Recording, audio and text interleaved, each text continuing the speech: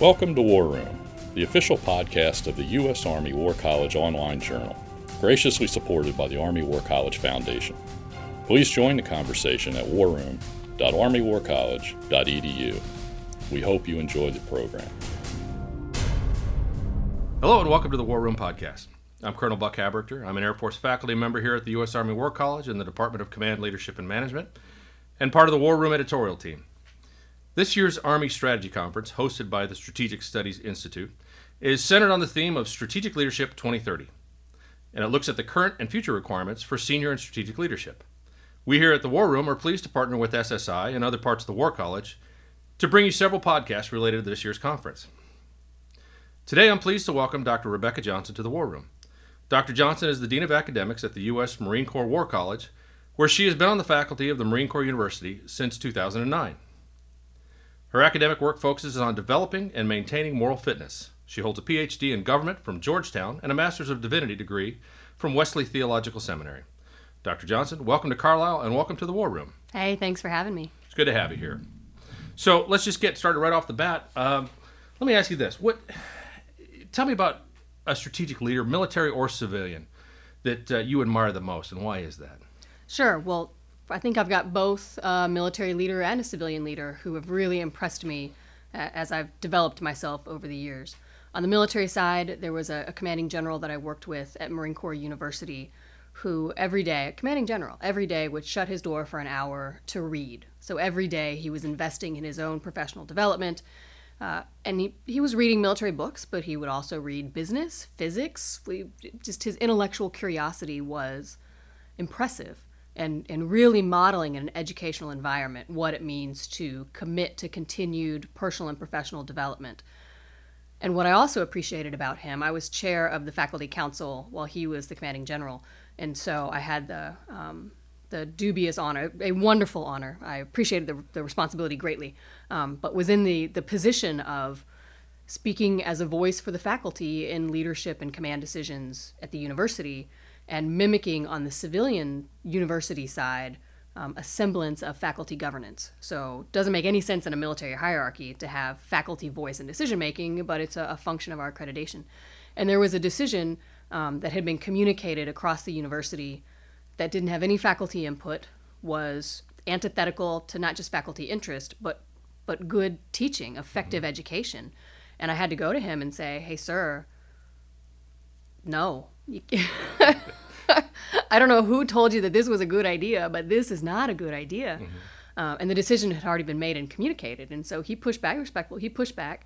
And I had to push back again and say, no, really, sir, these are the implications of this decision. You can do whatever you want, sir, but I'm telling you, you can't do this. Right.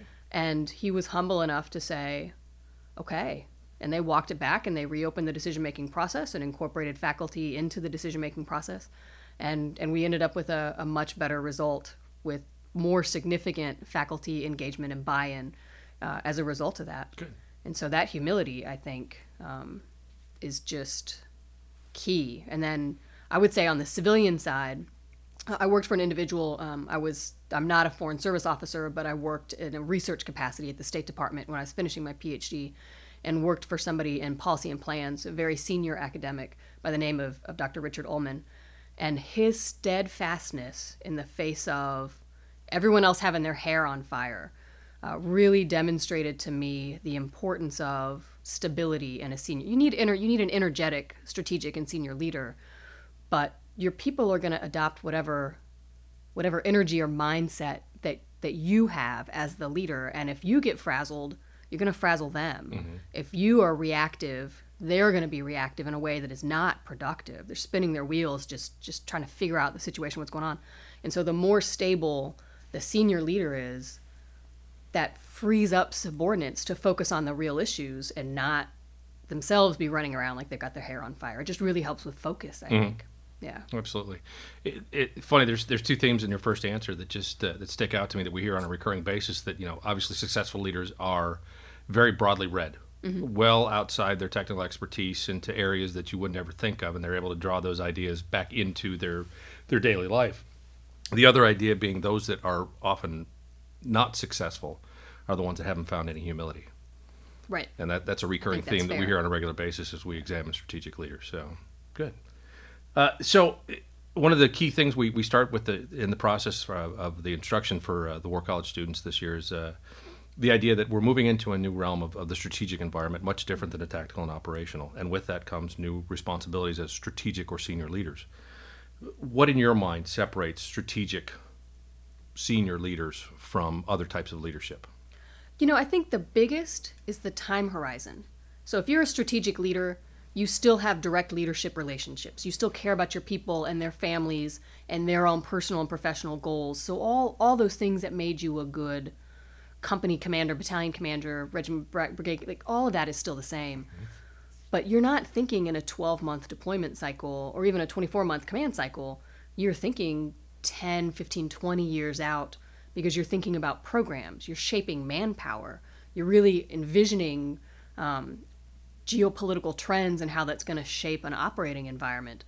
And as lieutenant, a captain, a major, even a lieutenant colonel, you're just not. That's not your responsibility. You might be thinking about it in an intellectual way. You might have your own intellectual curiosity about those issues, but that's not driving your decision making in the way that it does as a strategic leader.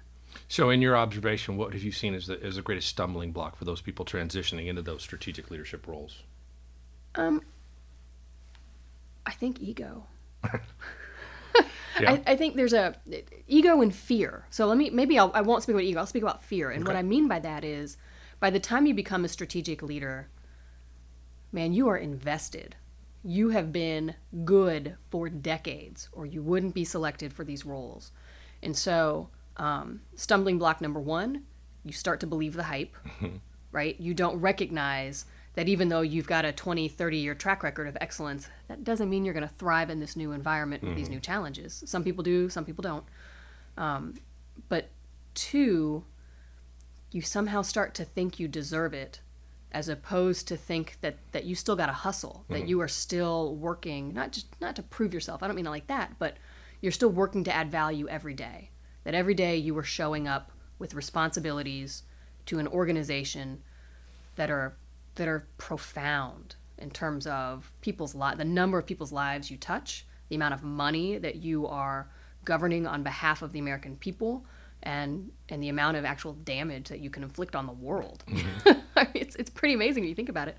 And to think that somehow you deserve it, or you're afraid to lose it because you think if you do something different, then your career at this point is over, so you're not going to risk it when you're a colonel. You're not going to risk it when you're a brigadier general. I think brigadier generals, as a collective group, are probably the most fearful group in the entire armed force, right? Because you're a made man, but golly, there's still this next step to take. And having that courage of conviction and that continued drive to live a life of service, a lot of people, man, they just lose it. They just don't have it.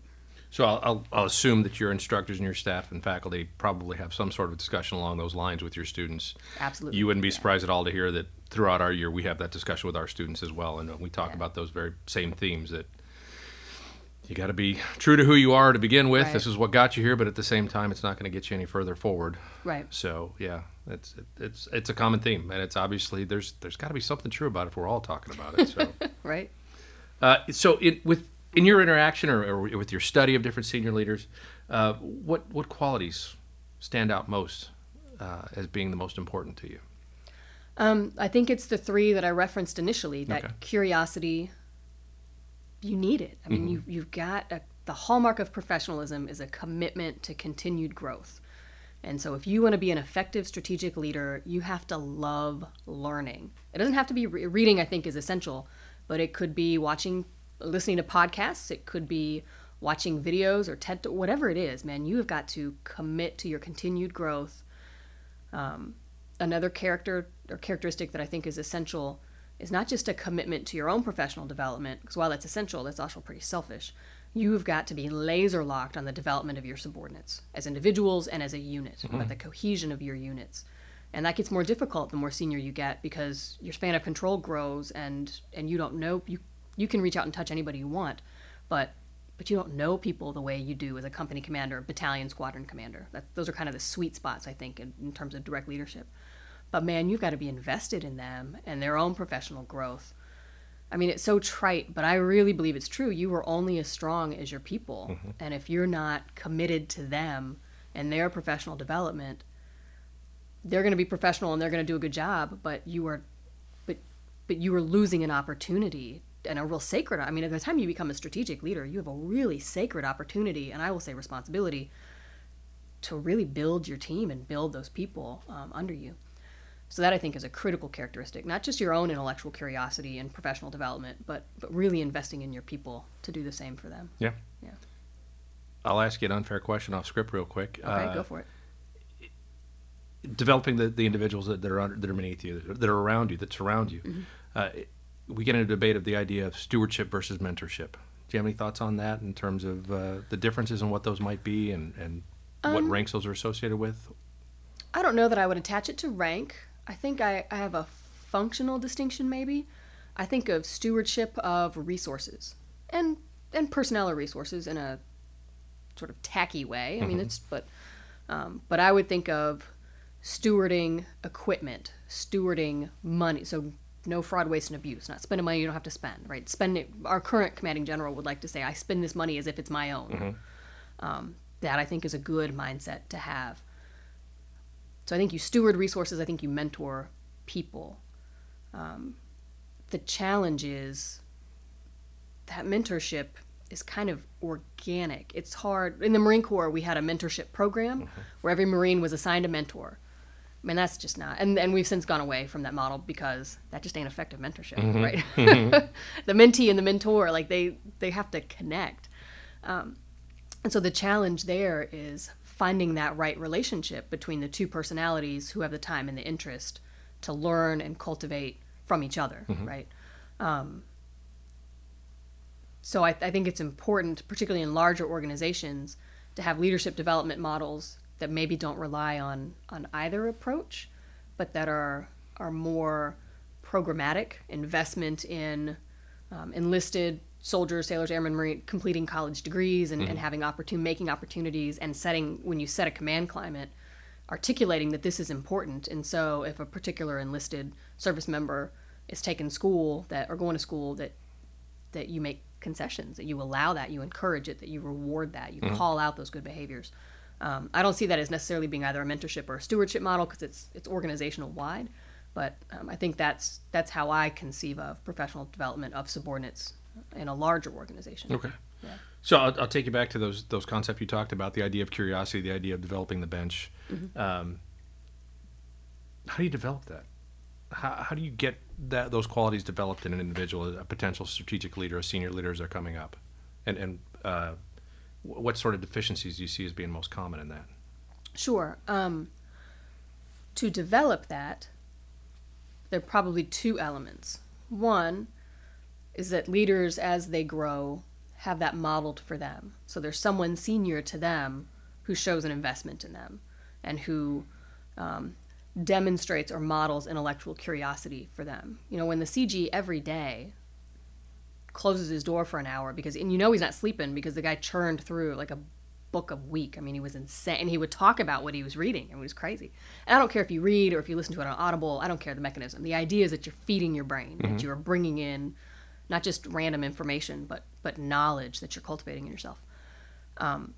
So as you grow from a lieutenant to a captain to a major and onward, that someone is asking you about, what are your plans for a graduate program? What have you read lately? Oh, hey, I just saw did you see that article in War on the Rocks? That someone is pinging you for those questions. Right. And may I tell you what, if you're a lieutenant and a colonel is asking you that, you're going to come up with some answers. You know, you're only going to be caught flat-footed a couple of times before you realize this actually does matter. And so organization-wide, having senior leaders who put junior folks kind of on the spot, well, that cultivates in them as they grow more senior that is the expectation. And so then the cycle starts. And that, I think, is how you grow it in a strategic leader, is you start investing in them and putting that expectation on them when they're very junior. And I think the key point to that is the demonstration aspect of it itself, because demonstrating those behaviors can be as difficult as practicing those behaviors, because you know you kind of get wrapped up in your own mind of trying to get through those things you know you should be doing.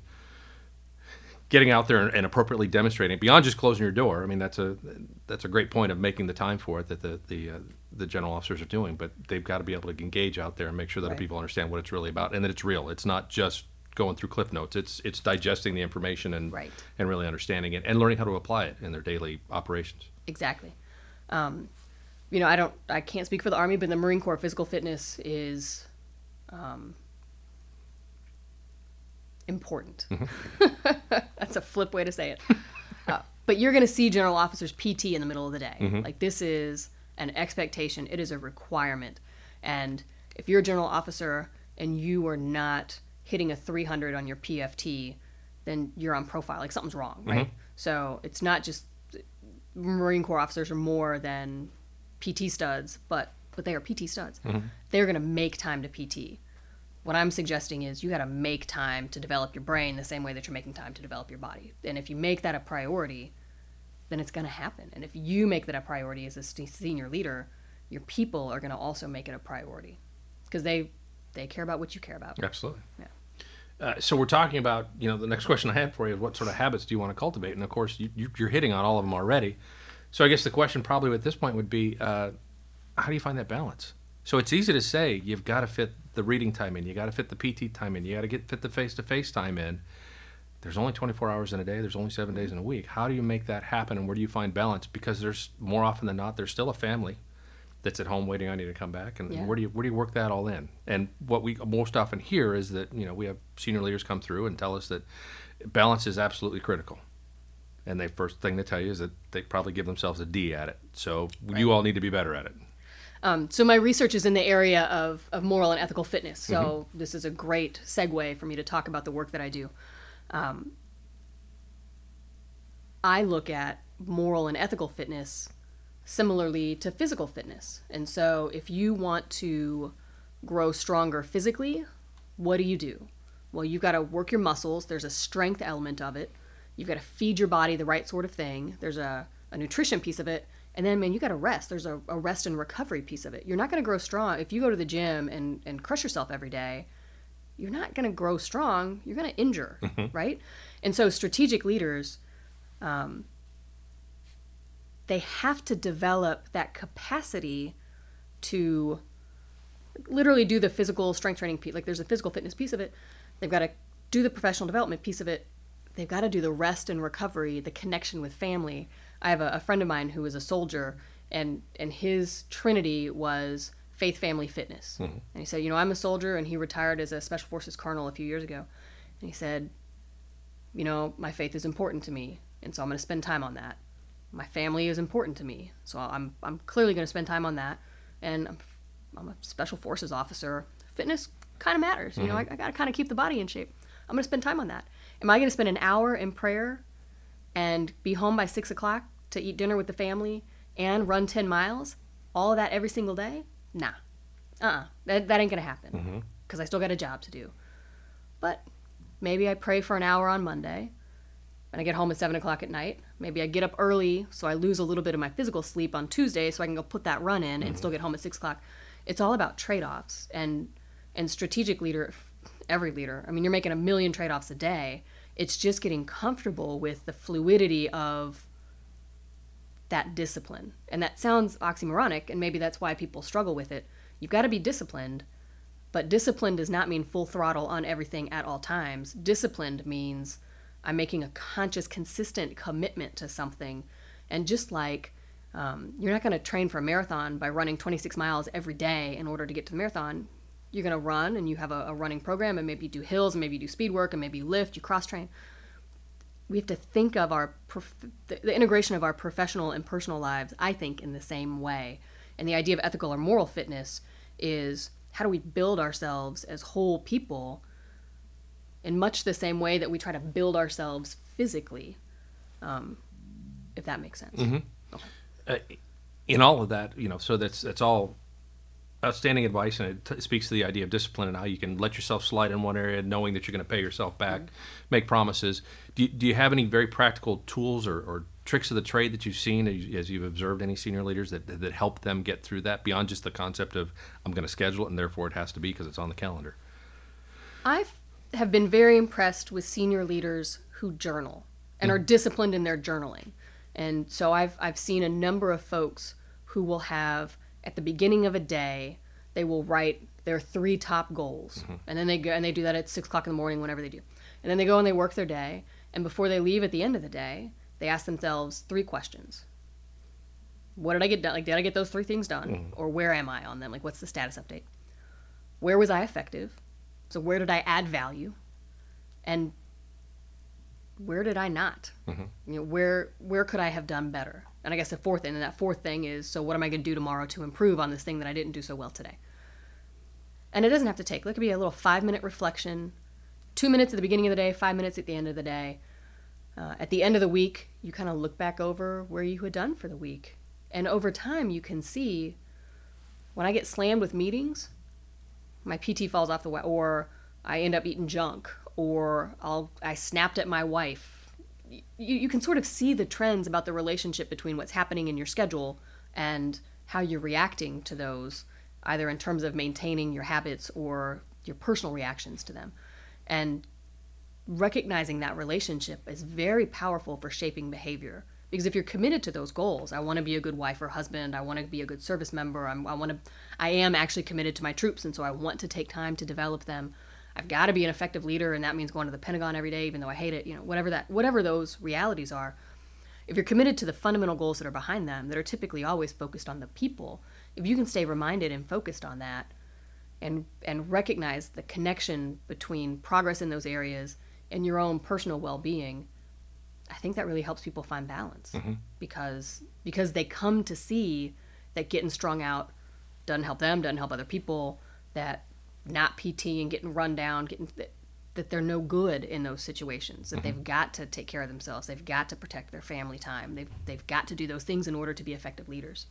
And of course, some of that is dependent upon those things we talked about earlier in terms of that humility, right? That ability to honestly assess what's going on, and that self-awareness of what what your behavior looks like and how you're affecting the people around you in many cases. So self-awareness is an incredibly important. I should have raised that. Yes, yeah. Key factor for a strategic leader is that self-awareness and willingness to take action, to recognize you're not Superman. Do you have any courseware, any lessons that are specifically geared towards the self-awareness, the improvement of, the exploration of within the curriculum there at the Marine Corps War College? So we piggyback on National Defense University for this. They have what's called EADP, the Executive Assessment Development Program. And it's a battery of tests that used to include a 360. I think I've heard that the 360 has gone away in the newest iteration they're launching for next year. But what I love about the EADP and what the students love is it really is a self-assessment of, we talk about it in terms of strengths and weaknesses, but also in terms of comfort areas. There are certain places where it is comfortable for you to lead, and there are certain places or certain ways in which it's not comfortable for you to lead. If you're going to be a strategic leader, you need to figure out how to grow more comfortable in those places where you're naturally not. And it's no big deal. Different people are different. But strategic leaders got to be kind of the utility out, like they've got to be able to do it all, and so finding themselves greater levels of comfort. So what we do is the students take this battery of tests, and a number of the faculty members have been certified as coaches, and so we will individually sit down with the students to talk through their responses. And as part of our leadership and ethics course, the students early in the academic year are asked to write a self-development plan of how they're going to take their results from the EADP and integrate that into their own growth over the course of the year, outside of the regular curriculum, what they're doing on their own time. And students find that pretty valuable. Good. Yeah. That's good. All right, so you have an opportunity to influence our legion of listeners out there. What would you include in a professional development program for senior leaders? If you could build something for someone, what is it you're looking to build in that professional development process? I think it's important that people read outside their field. By the time you get to become a strategic, by the time your students are here, they ought to know military history. And if they don't, man, that's on them, because they've had opportunities before now to study it. They ought to know their craft. This is the opportunity for students, or just your average military professional or national security professional, not even in uniform. When I think of professional development, I think of broadening your sight picture, because as you grow more senior, that aperture naturally widens, and you got to be ready for it. And so it's not just military reading or national security reading. It's what's going on in sociology. What are the demographic trends? What's going on in global financial markets, and how is that going to affect U.S. foreign policy and national security policy? So if I were to develop a professional development program for a senior leader, it would have a pretty wide view. I would want them reading The Economist as well as the New York Review of Books, which I think is if you don't read the New York Review of Books, man, you need to read the New York Review of Books. For the podcast people, I'm literally staring at the microphone as if you can see me looking at the mic. I'm speaking to you right now. The New York Review of Books. Why? Because it is so much more than the Cliff Notes. Mm-hmm. They take leaders in their respective fields reviewing books that are pretty significant books across disciplines. And right. So you get a fantastic analysis of contemporary events and a really good understanding and a brief, I mean, they're journal articles of contemporary writing that's really important. Okay, you can't talk about reading that much without giving me one book you think all strategic leaders should be reading right now. Hands down, Viktor Frankl's Man's Search for Meaning. Yeah, okay. I love it. So for those who don't know, Viktor Frankl survived the Holocaust. He was a concentration camp survivor, as well as a psychiatrist. And Man's Search for Meaning is his look at what it takes to live through hell and why it is that some people were able to endure the difficulties of a concentration camp and why others just wouldn't. And he said, you could tell when people had given up he would say that there wasn't anything noticeably different, except you could just see that they were done. And he said within days they would die. They'd catch a cold or something and they would just die. But he said that those people who found meaning in love, so the idea that their wife might still be alive somewhere, or a child or something, they loved something, people who found meaning in beauty, and not a lot of art in concentration camps, but they could see the beauty in a flower, a beauty in a sunset, that there was an ideal that they could hold as having value because everything else around them was horrible. Or people like Frankl, who had medical training, they could find their meaning in service to other people. That people who found meaning and were able to create meaning out of this horrific experience, that they were the survivors. And what I find is so powerful about that is we live pretty lush lives in 2018 in the United States. I mean, there are people who live in abject poverty. I'm not discounting the pain of some Americans. But most folks who are listening to this podcast, we're pretty lucky relative to significant portions of the globe.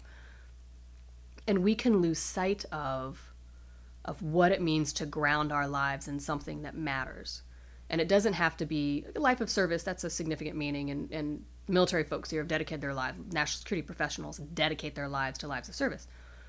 But committing to love and connecting to love of family or friend or whomever, really connecting to beauty and understanding the importance and the value of beauty, and particularly the idea of beauty, it's a little foreign to what we tend to pay attention to in a military context.